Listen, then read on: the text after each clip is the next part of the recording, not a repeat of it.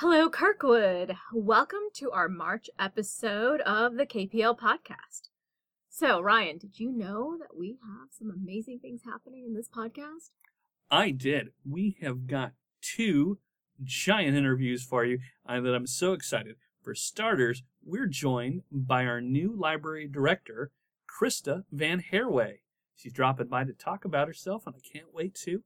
Also, super exciting, we're being joined by Gabby Rivera, author of Juliet Takes and one of my favorite all-time runs for Marvel Comics. So I am excited, putting it mildly. Yes, he is. He's practically shaking here in his seat. But we also have amazing programming for March. We have book clubs. And we have our services. We have something new that Ryan's going to talk about a little later on. Indeed. We have our review. It's Women's History Month. And Jagisha and I are going to be talking about our little movie club from Canopy, watching the I Am Big Bird documentary. Let's just get to it because we're running out of time. All right, Kirkwood, here is all of our amazing programs for the month of March. On Tuesday, March 10th at 7 p.m., please join us for the next Community Conversations, Immigration 101. Join Andrew Fitzgerald of the Missouri Immigrant and Refugee Advocates, MIRA, for his presentation on immigration. He will be speaking on the importance of immigration to our community and dispelling myths, followed by a question and answer discussion. So let's learn about this very important issue together. And then coming up, Saturday, March 14th at 2 p.m., Climate Change and Your Health. This climate reality presentation looks at how the rapidly changing climate is affecting health and health care. Allergists are busier than ever, and asthma is affecting more people, especially children. This presentation encourages personal lifestyle changes that can lower your carbon footprint and provide knowledge to make important decisions for yourself on behalf of future generations.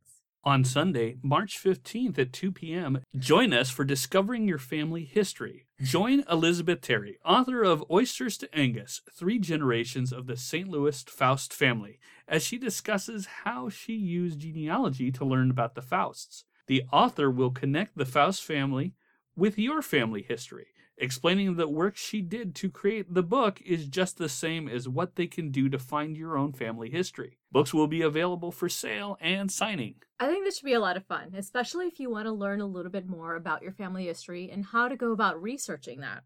Genealogy is huge and very fascinating. Absolutely. Coming up, Thursday, March 26th at 2 p.m. is the Tech Savvy series, iPad and iPhone Basics. This is going to happen in the Computer Lab. So this is a great program for tech beginners who want to learn more about their iPhone or iPad. Learn 5 new things about your iPhone or iPad that you may not know. This is not an Android program, unfortunately. It's very centered towards the iPad or the Apple product, and registration is required. On Tuesday, March 31st at 7 p.m. is the City Council Candidate Forum. Now, this is held in the Robinson Elementary School cafeteria at 803 Couch Avenue. The candidate forum is moderated by the League of Women Voters in partnership with Keep Kirkwood Green and the Kirkwood School District. And that's your March programs. So, Ryan, I need a good book club suggestion. You got any? I do, Jagisha. I've got some. Your Kirkwood Public Library has, in fact, 6. You could join us for mystery readers. Like science fiction or fantasy? Then come to the book club at the end of the universe. Books on Tap is another fantastic choice. Now, this is held at 612 Kitchen and Cocktails at 612 West Woodvine Avenue. Like some coffee with your book? Well, then join us for the Saturday Morning Perks Club. The Reader's Circle book discussion is another choice, as well as Community for Understanding and Hope book group. If you want to know times and titles being read, drop on by the KirkwoodPublicLibrary.org website, and you'll find it under Calendar of Events. Those are a lot to choose from, so depending on your reading taste, you've got a lot of options. If you're interested in learning about languages, then Ryan is going to tell you about our new service, Mango. Indeed, I will. Mango is an award-winning language learning resource for individuals and organizations around the world. The only single solution that combines quality content, intelligent technology, and an adaptive algorithm that delivers practical phrases from real situations. This is language learning centered around you, and you now have access to it with your Kirkwood Public Library card. Just go by our website, kirkwoodpubliclibrary.org. You'll find it under databases, as well as a link right on our homepage right now. I know, I'm so excited because they have Chinese on there, so I'm going to try to learn Chinese. I was looking at it last night, and I believe they have over 70 different languages, so that's pretty exciting. It is. We can all just, you know what? We should start a language club at the library. You know, that sounds interesting, because I've always liked to learn a different language. I had many years of Spanish, and I'm afraid most of it's gone now. We could start a Spanish club and come in and talk in Spanish and work on the language, or start a French club or something. Or something like that, yeah. The possibilities are limitless. Kirkwood, undoubtedly you are aware that the library, excitingly this year, has a brand new director. And we're pleased as punch that she's joining us today. So thank you, Christa Van Herrewegh, for joining us on the podcast. Well, thank you for having me. This is very exciting. So, well, you come to us from University City Library. Mm-hmm. So you want to just maybe tell us a little bit about yourself and how you made your way through? I think the important thing to know for library listeners is that I used to do a lot of other things, and about, 15 years ago, I thought, I'm sick of doing these things, so I need a new profession. So I started in library school, and I thought, well, I'll take one class and see if I like it. And I took that class, and I really liked it, so I took another class, and I really liked it, and by the end of that, I was pretty sure that that was going to be my next move. So I graduated from library school. Prior to that, I was thinking, I had to do a practicum. That's part of the library science degree. The University City Public Library was the closest library to my house. So thinking really hard about it, I thought, I will ask them if I can do a practicum there. And in the end, they had a job on the front desk, the circulation desk, and I ended up getting that job instead. So I ended up doing my practicum at the community college, the Florissant Valley campus of the community college. And right when I actually finished my degree, someone that was working at University City moved on to another job, and I ended up staying there and becoming a librarian there. So that was a total accident, and it was the best accident that ever happened because it was great. It didn't take me long to realize that becoming a librarian was the right thing for me. So I worked there for 12 years, and then as you guys know, an opportunity opened up here, and I was excited and applied for it, and the rest is history. Very nice. Just out of curiosity, since I'm not familiar with it, what's a practicum exactly? So for the program that I went through, University of Missouri, Columbia, you're required to do a practicum, which is basically you pay money to get credit to work for free for someone else, but you do it in a library setting. It's sort of like, a medical doctor does a residency, which of course they get paid some money for, but it's the same concept where they're trying to get you out there to see on a day-to-day basis, are you understanding what you're doing? It's kind of just a work opportunity. That was interesting for me because I had worked full-time prior to that at other jobs, but I'd never actually worked in a library. So as you know, you can be in classes and you're like, hey, this is really exciting, and I think I could really get into it. But that's not the same as actually doing the work or actually sitting in an environment that you would be working in. So to me, it turned out to be a really valuable opportunity, and I think really great. If somebody had been working in libraries a lot, maybe it wouldn't have been as an important part of the program. But for me, it was very important. And my practicum experience at the community college, the person who was supervising me was just stellar, just a wonderful librarian, and spent a lot of time with me and talked about the philosophy behind how they did things, and it was very, very valuable. Plus, I got to meet a whole bunch of other librarians, so that was fun too. And we might be biased, but we like them. Yeah, it is interesting for anything that I've ever done in my past. I was an IT person, and I did some other things. You can always find people that you really like and you have fun with, and you can talk to about things. But after I became a librarian, it's like, it's almost impossible to not find somebody that you really like and that you have things in common with, because we have a lot of similarities. Obviously, you don't really work in libraries, to become a rich person. You have to have a sense of wanting to serve people. And, tons of us, of course, really like books. That's what gets a lot of people into libraries. So you have a lot of people you can talk to about their newest book, their favorite book, what are you reading now, that sort of thing. So yeah, what I found is you can't probably find a lot of people who are great at sports trivia in libraries, but the rest of it, Actually, you never know. No, I know, and that is a horrible stereotype that I'm not trying to perpetuate, but it is funny when you go to a trivia night and you're on a table with a bunch of librarians and it's like, oh, the sports questions, we're not going to do great at that. But to be fair, I'm in that boat. So. Yeah, well, and then, of course, when they have the literary questions, then you just nail it. So. Actually, I think we should put you on. So we have a trivia night coming up in April. I heard about that this morning, yes. And be warned, there is a sports route. Would you be so kind to share some of the duties that a library director does?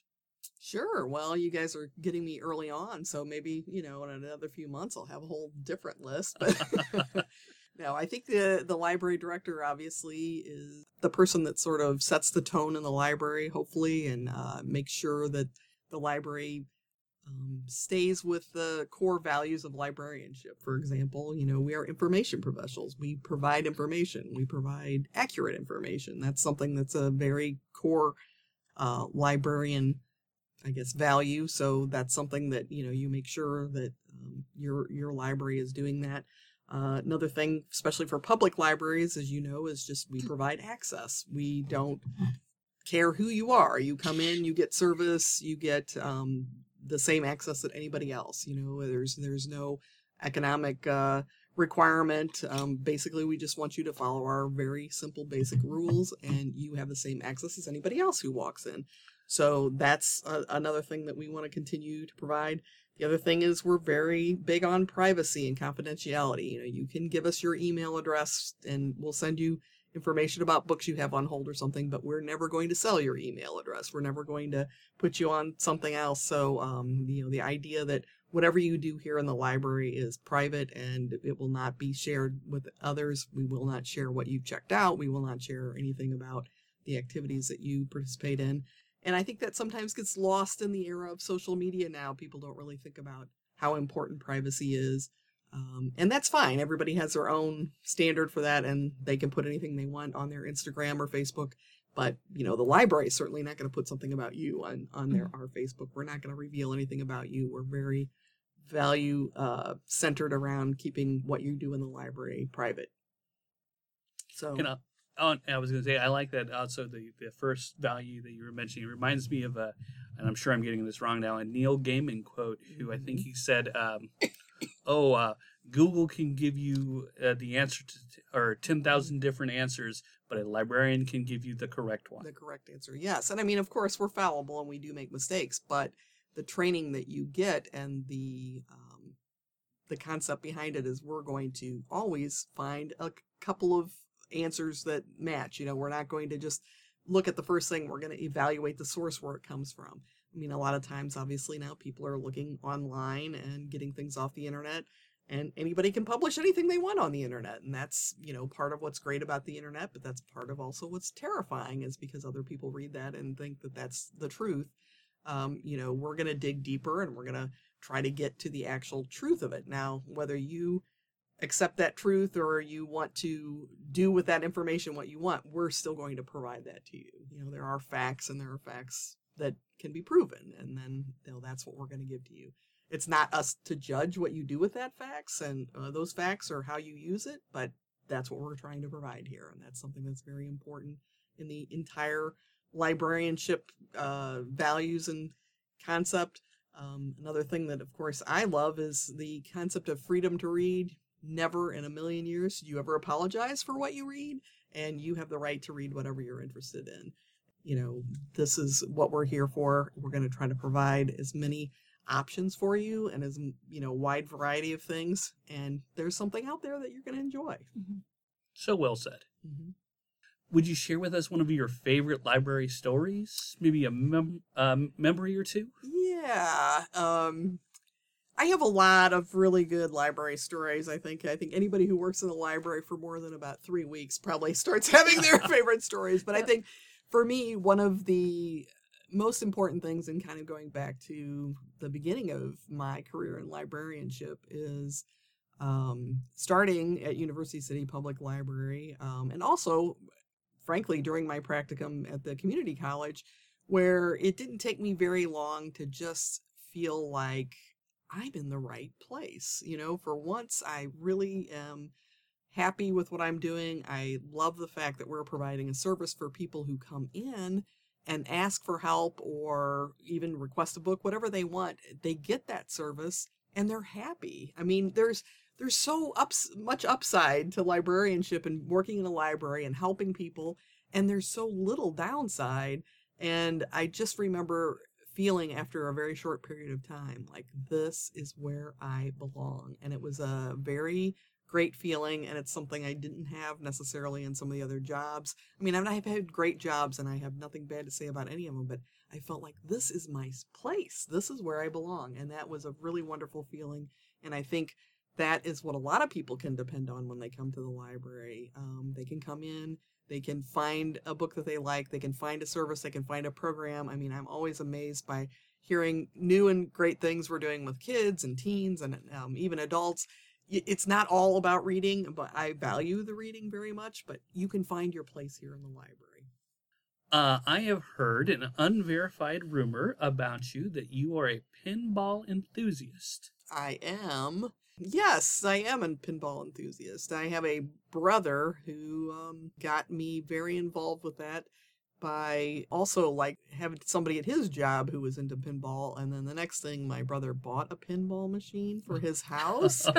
And so my next goal after I found that out was to get to his house and to get the high score on his machine, which I did. It took some time and effort. And then, basically moving on from there, now we play pinball on a regular basis. And my nephew, who still lives with my brother, is also very involved with that, and the community of pinball enthusiasts in my family is just growing. So that's so cool. Yeah, I'm learning how big of a community that is in St. Louis. Just me too.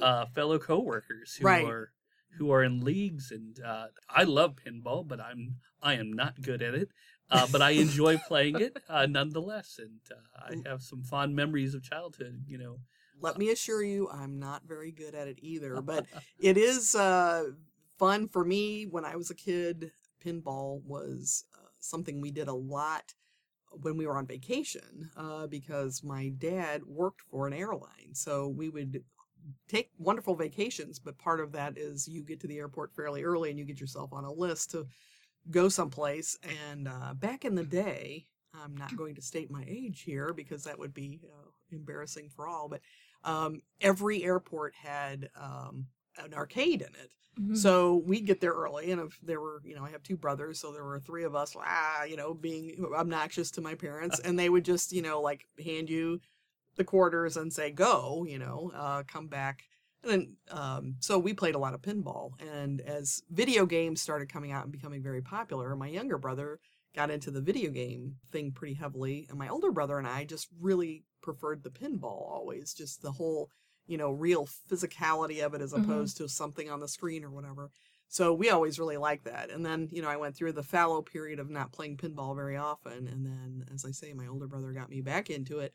And now I've been doing it pretty hot and heavy now for just about 6 months. But it's, you can certainly improve if you practice, just like any sport. That's so fun. So are there plans to buy a pinball machine for your house? There's a lot of peer pressure going on right now. But I don't think my husband's all that excited about the concept. And so we'll see how that goes. I do like going out, and it's a fun social thing, and you can meet other people and obviously play, together on the same game and stuff like that.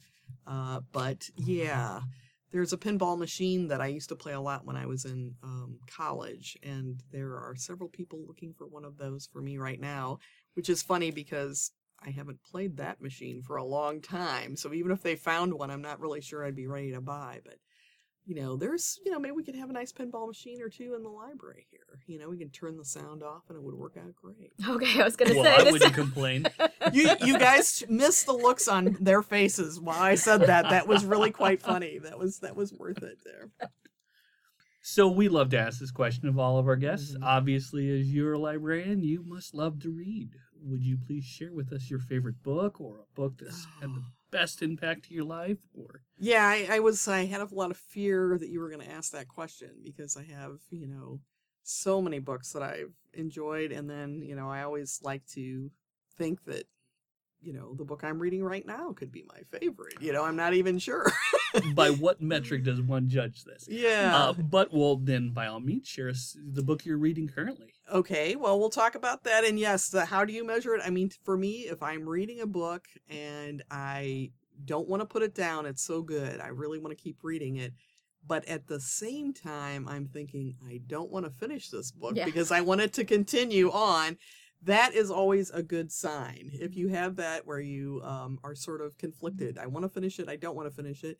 Or if you have a book that you did finish, and sometimes even when you finish it, it's not really, giving you that gut punch or something, but maybe a couple of weeks later, you're still thinking about that book. That is obviously a good sign that it's a good book. I'm also kind of addicted to any author, and Kate Atkinson is the perfect example of this for me, is you read one of her sentences and it's like, anybody else's sentence. It has 10 or 15 words in it. Seems very common, but somehow that sentence gives you a real insight about the character, or it really tells you something about the story. And I don't know, she is one of those people that's just got a magical way of putting these words together, and they're all common words. I mean, it's not, anything, but how does she do it where I've read this sentence about this character and I feel like, oh my gosh, I really get to know that character. I could recognize that character. She is one that's great with that, and I'm sure there's a million other, I can't think of a bunch of authors, but Kate Atkinson is always great for that. I feel like in the end, I actually know the character in the book. I also do read a lot of nonfiction, and I also listen to audiobooks, so that adds a whole nother layer. Sometimes you can listen to an audiobook where the reader is fantastic, and you realize at the end, if I'd read that book, I probably wouldn't have liked the book that much, but the reader really brought me in and made it important to me. Or alternately, a book that you would have read and really enjoyed, but the reader on the audiobook's not that great. It can kind of turn you off. So when I do an audiobook, I always like to read a couple chapters just to see, which is the best way to consume this book. And there was a book last year that I still can't really believe. I loved it both in the print and the audiobook, and it was a graphic memoir by Mira Jacob. Is it Mira Jacob or Jacobs? Good Talk. I think it's Mira Jacob. And it was a graphic memoir, and I read the book, and I thought, this is just brilliant. And she's talking about, a little bit of her childhood and the memoir action, but she is now an adult, and she's had a child, and, her child is growing up in an era, as she is a minority that, she's worried about him being discriminated against and stuff like that. So enough heavy topics, but also with a little bit of tongue in cheek, and it was funny. And she did a lot of drawings, and some of the drawings are on photographs, which makes it really have a great sense of place. She grew up in, I think, New Mexico, but she was living in New York City. So, I mean, I just hung on every word of that. And then somebody said, oh, that's an audiobook too. And I thought, well, how can that possibly work? This is a graphic. Yeah. And so I listened to the audiobook, and it was just brilliant. It was absolutely amazing. And you could hear a lot of sounds in the background, like they had the city sounds and things like that. And they had a full cast who played different characters. So like even her son, who I think at the time is like 5 or 6 years old, they have like a 5 or 6 year old read his parts. And I hung on every word of that audiobook. So how can those two books, it's the same book, but how can those two formats both be so exceptional? And yet it was. So that was one of the things last year that I learned is a graphic novel can be a great audiobook. Who would have thought that? I never really listened to anything like that before that struck me, or, something that had a drawing in it. It's like, oh, well, the drawing really added something, but this was an amazing thing. And of course, that was one of my favorite books of last year. That was a memoir. I also read a book last year that kind of floored me in a different way. Eager, The Secret Life of Beavers. Another book that someone had recommended to me, and I thought, I love animals, and this looks interesting. Ben Goldfarb is a journalist who spent a couple of years studying the environmental impacts of beavers, creating a dam and changing the environment around them. He went to different countries and studied beavers there. So he didn't know anything really about it to start with. I mean, he's an environmental journalist, but you could tell by the book that he was so intrigued about the wonderful environmental impact of beavers and how much they do for the environment. He became such a fan. So you're sort of reading his excitement about learning about this topic. And of course, I didn't really know anything about beavers before, except, I know they were hunted extensively in the United States in the 1800s, and beaver fur hats were very important and stuff like that. So he gives you a little bit of history. He gives you places where they're coming back, and just some absolutely wonderful stories about the impacts they're having and how farmers used to really dislike beavers and try to run them off their properties, but now they're seeing how they mitigate floods and they also mitigate drought. They have a positive impact on things that grow around the dams that they create and the watershed and all that. It was one of those things where I had no idea I'd find this interesting, and I just could not put that book down. It was so much fun to read. Yeah, so much fun to read. Very nice. So that's an amazing list of books there. Yeah, we've got much to read now. Yes, I've got more. No, when I started in librarianship, I thought, I couldn't really believe that anybody would come into the library and say, hey, what book should I read next? And then I took a class about reader's advisory, and I thought, this is really what I can see myself doing. And I think I worked at the library for like 2 days before somebody come in and said, hey, you got any recommendations? What should I read next? And I was like, oh, this is so amazing. It's like, what do you like? What are you interested in? And it's so much fun to be able to give something to somebody, especially, if they come back and enjoy it, but also letting them know, hey, if you don't like it, don't finish it. This is, just try it and see if this is for you. It might not be for you, but we want to give them something that's for them. Definitely. I love opening doors to, if you like this, then try that, right, kind of thing. So, Christa, thank you so much for coming in and letting us get to know you a little bit better. Oh, well, it's been a complete pleasure. Thank you. Yes, it's been most delightful. Thank you. So, last month we mentioned that we wanted to add something new to our podcast. As you know, we have Canopy as one of our services. A fantastic collection of films that you can watch with your Kirkwood Public Library card. The film that Ryan and I decided to watch and review is I Am Big Bird. The Carol Spinney story. I quite enjoyed it. Well, a lot of the things I had already known about Carol Spinney's life, but I learned so much more, and I think some of the fascinating things that I learned about the man who was Big Bird was basically the logistics on how to puppet Big Bird. I kind of always knew that it would have to be would take a level of deft puppetry, that Carol always had his hand above his head, and that the whole Big Bird head rig was about 5 pounds. And so could you imagine an 8-hour plus workday where you constantly got holding 5 pounds above your head, and not only just holding, but manipulating a device to in time to move and speak, act. My God, I was blown away by that too. Completely. And as the gentleman got older and older, I was like, I don't think I would have been able to do it as a young man. And not only that, he's wearing a giant suit where he's got his script pasted in there, and that his only view of the outside world is a little monitor rig they have on his chest, which will show what the camera sees. So it would be reverse of what you're doing. So everything that he was doing, essentially, he'd have to do in reverse. I am not coordinated to do it in the right direction, let alone doing it in reverse. I was impressed by the level of skill that would be required. And just the puppeteering of the head, because the head was working the mouth with his hand, and then his pinky finger worked the eyebrows. Yep. And I was blown away. And then he had one hand to work the hand, and they were connected to each other. So, yeah, the whole puppeteering it gave me a whole new level of respect for puppeteering. they point out in the film that he is kind of his own thing, where most of the other puppeteers in Sesame Street would work together. They were all kind of together and could take each other's cues from one another. And then Carol was off, because he was basically locked in Big Bird. Yeah. And so I found that fascinating. The other thing I actually didn't know was he was Oscar the Grouch, too. That I did know. And the one thing they didn't bring up that I thought would have been interesting was to point out how, I was curious because I would think that Oscar would be kind of like a vacation. Don't get me wrong, I love both Big Bird and Oscar the Grouch.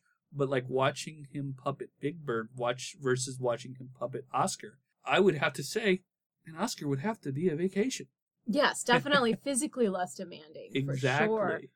But I loved how he came up with the voices, and they're two different voices. That was the other thing. I was just blown away by the voices. Mm-hmm. And for someone who's done audiobook narration, being able to do voices is difficult enough on its own. But then acting and also movement of the puppets, I was completely blown away by his talent level. So do you have a Big Bird impersonating? I do not. Aw, well, I tried, folks. I do not. I probably should have come up with something, but no, I do not. But I will say this story. So when I came to the U.S. as a 3-year-old. Mm-hmm. And so Sesame Street was one of the first things that I was watching, and it's how I learned to speak English. So in case you haven't noticed, English is not my first language. And I wouldn't ever know, because I would have to say you speak it better than I. All due to Sesame Street. I'd never marginalize the children's television workshop that is influential on pretty much everyone growing up. I learned a considerable amount of things through that. I learned to count with, The Count. The Count, and cookies with Cookie Monster, though I don't know if he's still Cookie Monster anymore. I think he's still Cookie Monster, but I think he eats more responsibly. Oh, that's good. And it's about time. He's getting up there in age. Yes.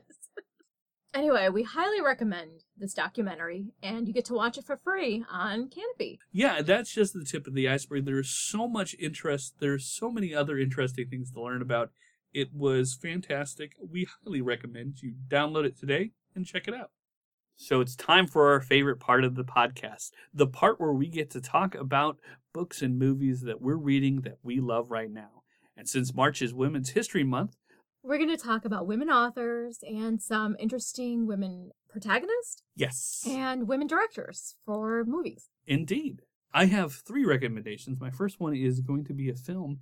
It's called Breadwinner. It is a beautifully animated film about an 11-year-old girl who lives under Taliban rule in Afghanistan back in 2001.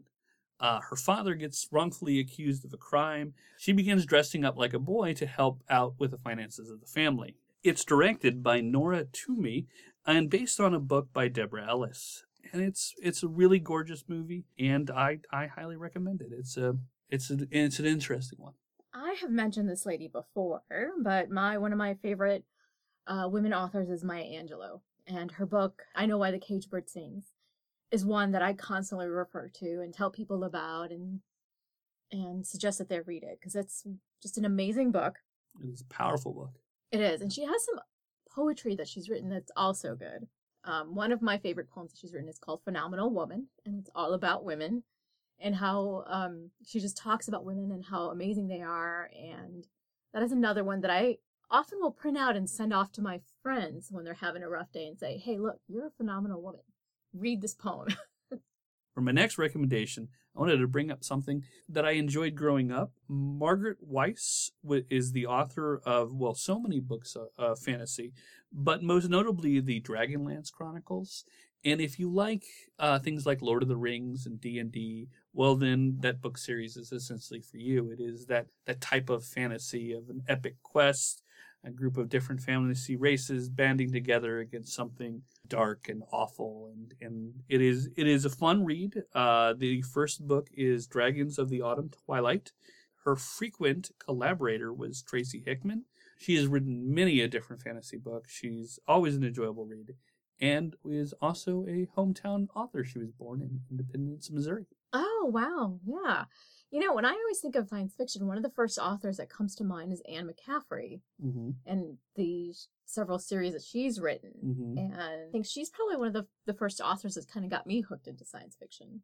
Yes, well, I remember when I was growing up, most of my friends were just devouring these books, and it took me longer to get into them. When I got there, they're quite good, and I would recommend it if you have anyone in your life who's saying, "I've read Lord of the Rings, but I've read The Hobbit. What's next?"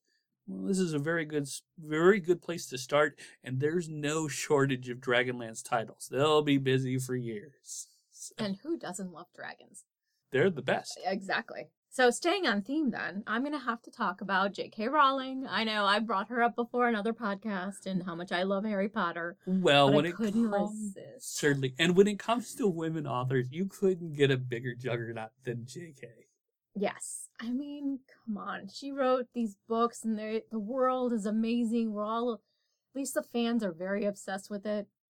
Well, I feel like at this point, I feel like ages ago, not this point, that the world of Harry Potter is basically a cornerstone of fantasy for pretty much. Well, I was about to say America, but like everywhere. Mm-hmm. You know, it is worldwide.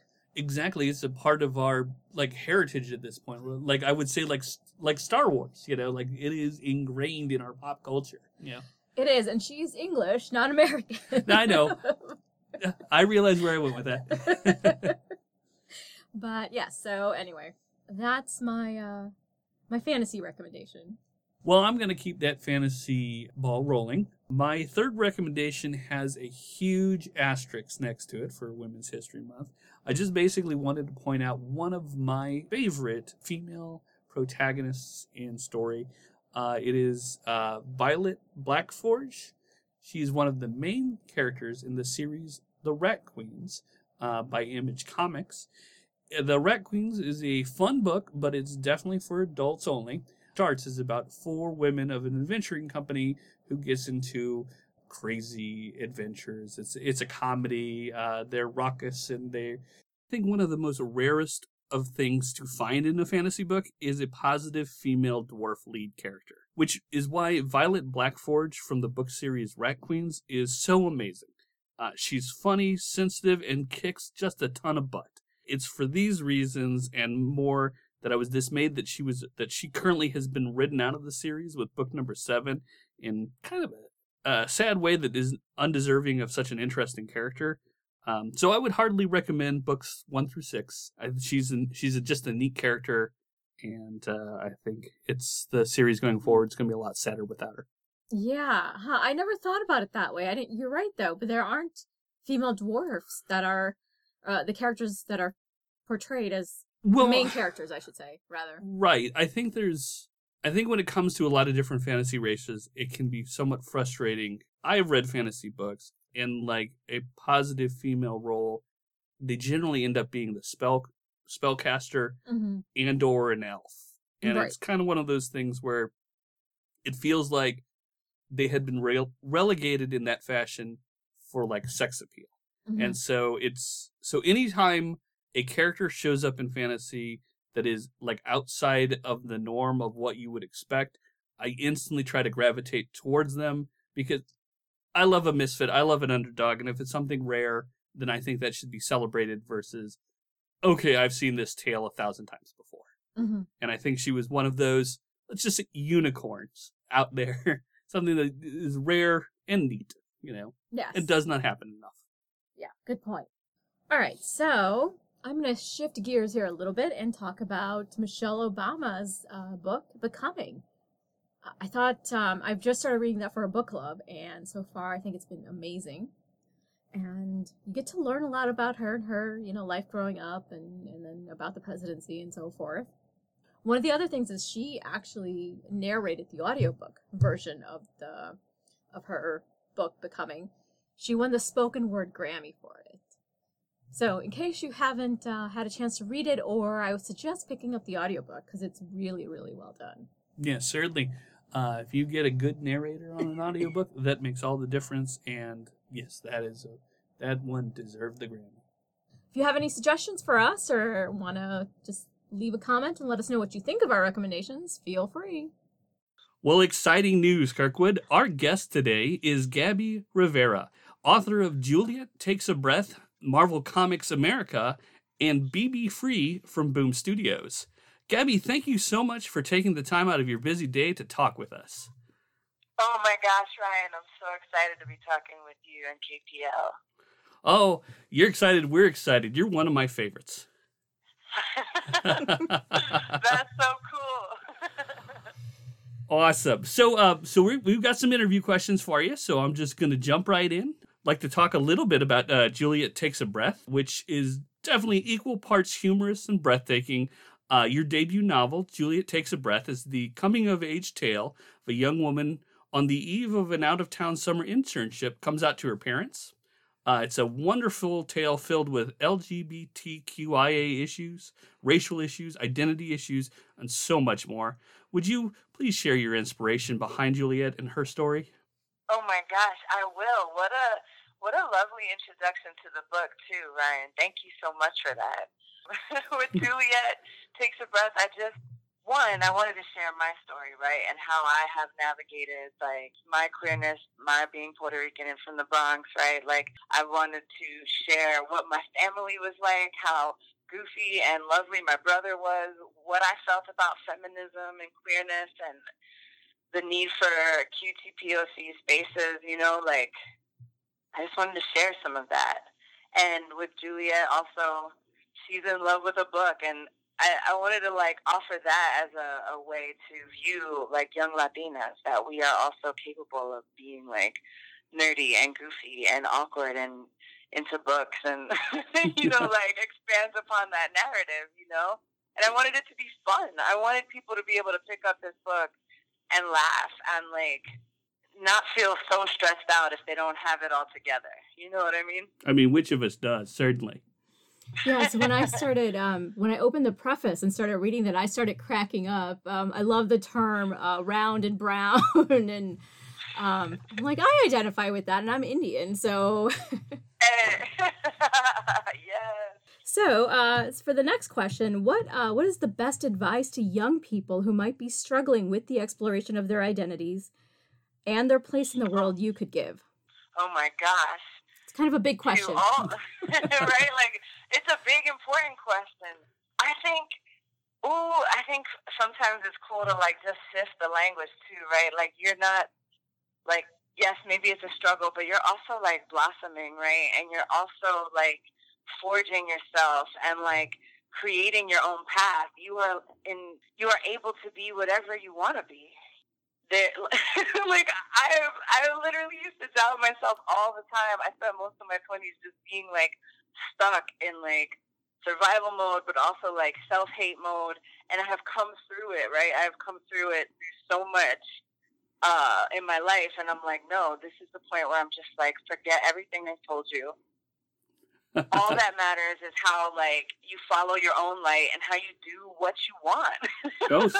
You know, with respect to community and, like, to support other folks and to be compassionate and to move with love, right? Like, yes, absolutely. Let it go, right? There's no other standard but you and how much you love yourself and how wild and free you want to be.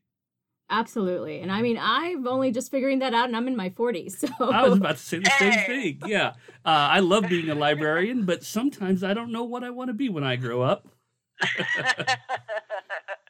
Librarians are the most radical folks, too. Like, everybody should, like, be a librarian or, like, rally with y'all because librarians know how to, like, show up for justice and the party, you know?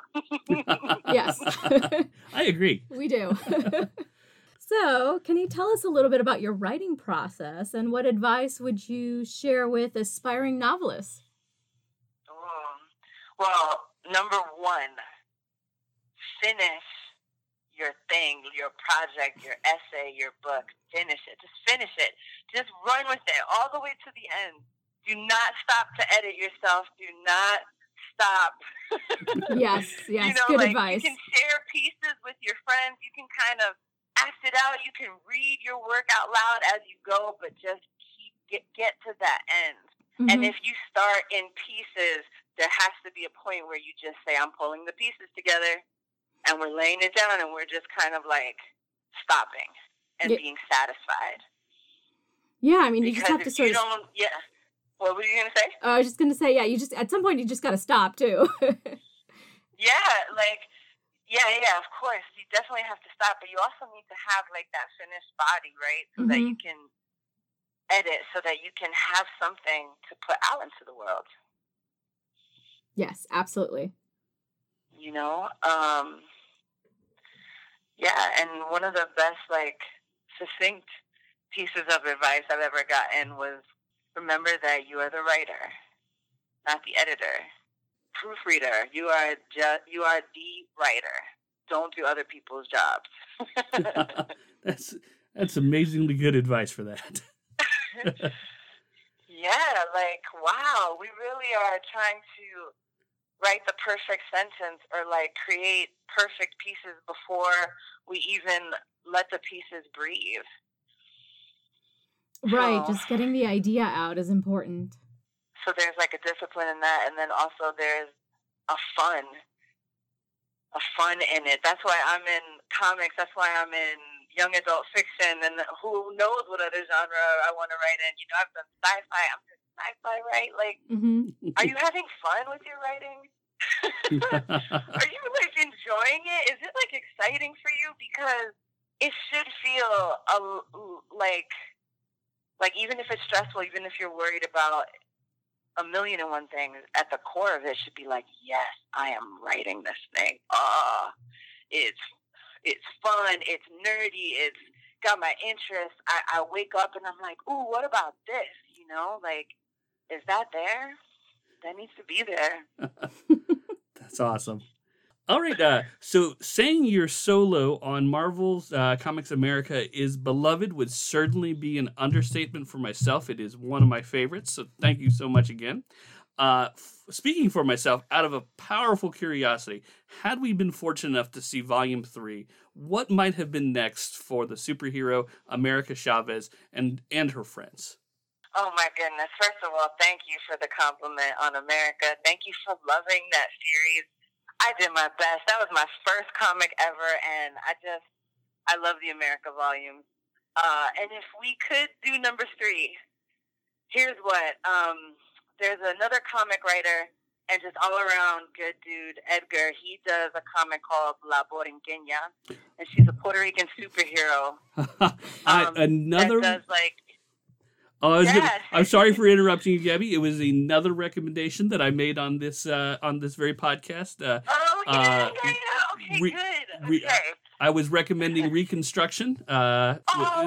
An amazing book. So I'm sorry, I didn't mean to interrupt you. But yes, another great book. Definitely worth checking out. It's a wonderful read, and it's just a cavalcade of amazing artists that came out for it. Definitely. And so him and I were talking, and he offered some mentorship. You know, he was like, you can also root America in something closer to home and closer to you. And so I think it would be in Volume 3.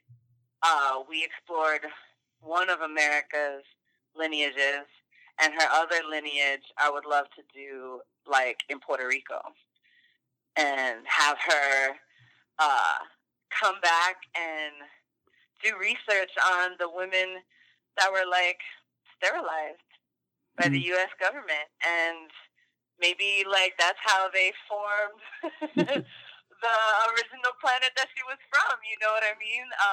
Oh, definitely. That would be, that'd be extremely interesting. As, like, a protection, you know, like, I don't know, there was just so much, and I remember being like, wow. Yeah. Wow. No, that would like, be... It could be massive, right? Like, oh yes, no, that would be a very thought-provoking and great read. So Marvel, if you're out there, do it. Yeah, do it. I mean, also, like, you know, with that first run, I just wanted it to feel like really wild and free, like that you can run as far as you want into the galaxy and, like, tell any story, absolutely any story, you know? Oh, certainly. Well, I mean, from one issue to the next, you were, 1940s with Peggy Carter and Captain America. And the next one, we were visiting Storm and, well, I guess what would have been the early 80s by the years they were coming out, but also another beloved time period in comic book history.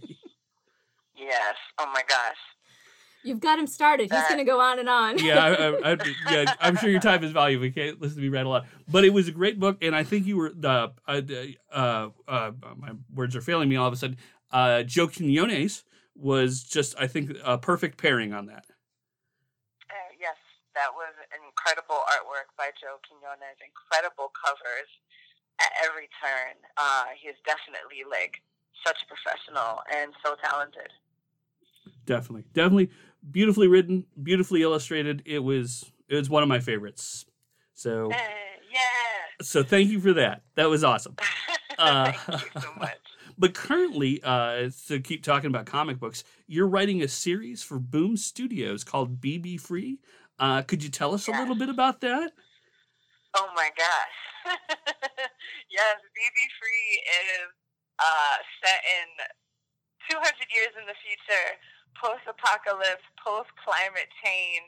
It follows BB Free, a chubby, little queer Puerto Rican babe on a mission. Her Freedom 15 is happening. So that means that she's 15 and she gets to go off on any adventure she wants. And so she's there with her best friend, Chulita, and they have a radio show and they're documenting their Freedom 15.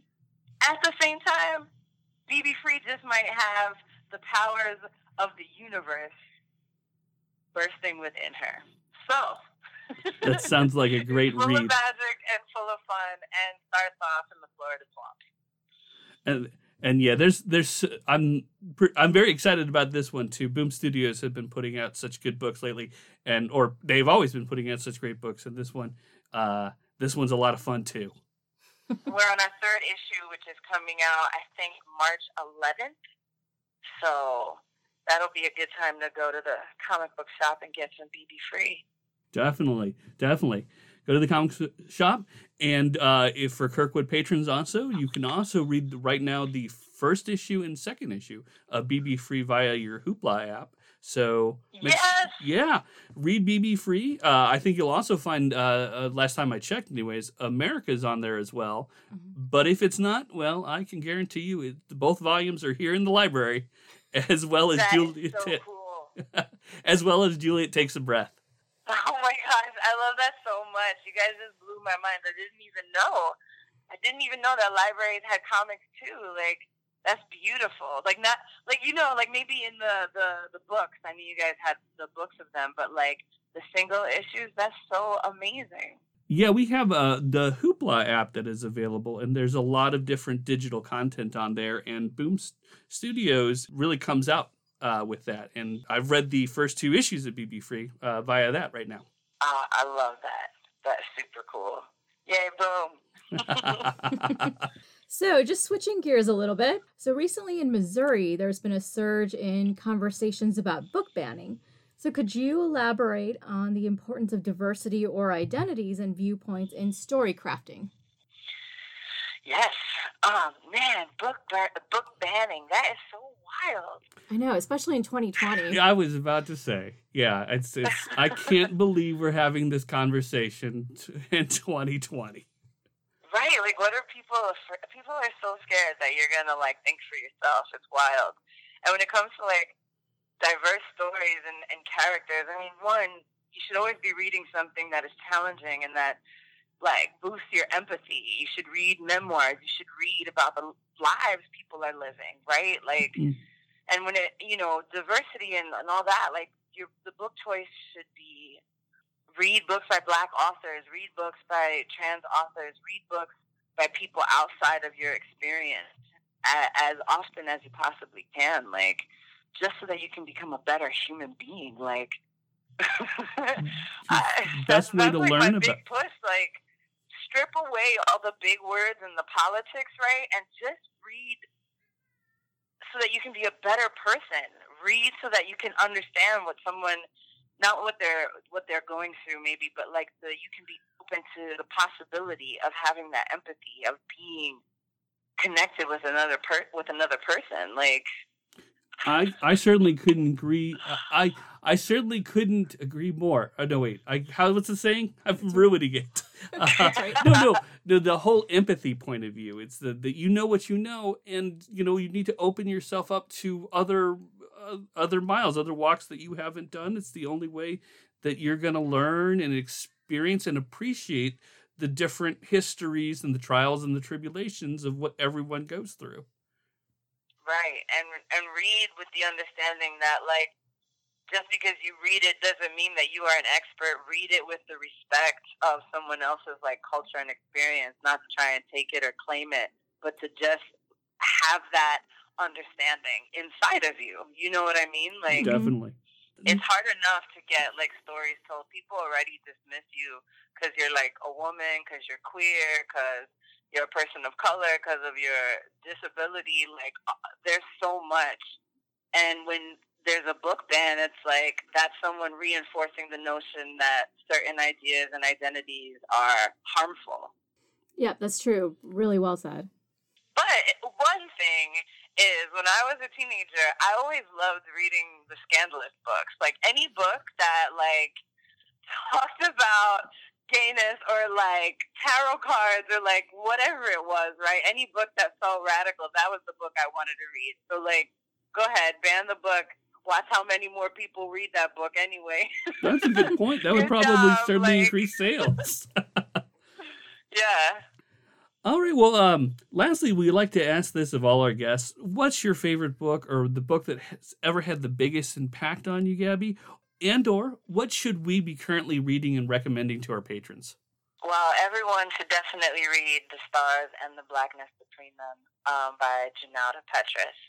Like, that book is just poetry. It is queer Black love personified. Like, it's gorgeous. So, number one. And then, you know, speaking of being banned, Janine Cordova's memoir, When We Were Outlaws, is an incredible read, especially if you're trying to get some grounding in being like a queer Latinx human being, right? Like, she talks about what it was like being a Chicana lesbian in California in the 60s and 70s. And it just really helped me come to terms with myself. And so, yeah, that one. All right. Great. Thank you for those great recommendations. Cool. Thank you for asking. I love talking books with people, you know, like. Oh, we know. Yeah. Well, you can get us talking, and we'll go on and on and on. That's right. How long do we all have? Awesome. Oh, my God, right? Right. But well, we want to thank you for coming out and joining us with your insight and your wits and your conversation today, Gabby. Oh, thank you so much. It's been such a pleasure talking to you. Well, thank you, Gabby. Our guest today, Kirkwood, was author Gabby Rivera. You can check out Juliet Takes a Breath and America right here at the Public Library. Also, you can currently download the first 2 issues of BB Free on your Hoopla app. And these are also all available at your comic shops and where fine books are sold. Gabby, thank you so much for joining us. Well, Kirkwood, that was our March episode of the KPL podcast. It's such a fantastic episode. I'm still so excited. I'd like to thank Gabby Rivera for joining us and Christa Van Herrewegh for joining us. They were both such wonderful interviews. They made my March. Absolutely. And for next month, Canopy review that we're doing, we're going to do Alternative Facts, The Lies of Executive Order 9066. So you're welcome to watch and then leave some comments in the comment section and join us for the review in a way. That sounds fun. I can't wait for April.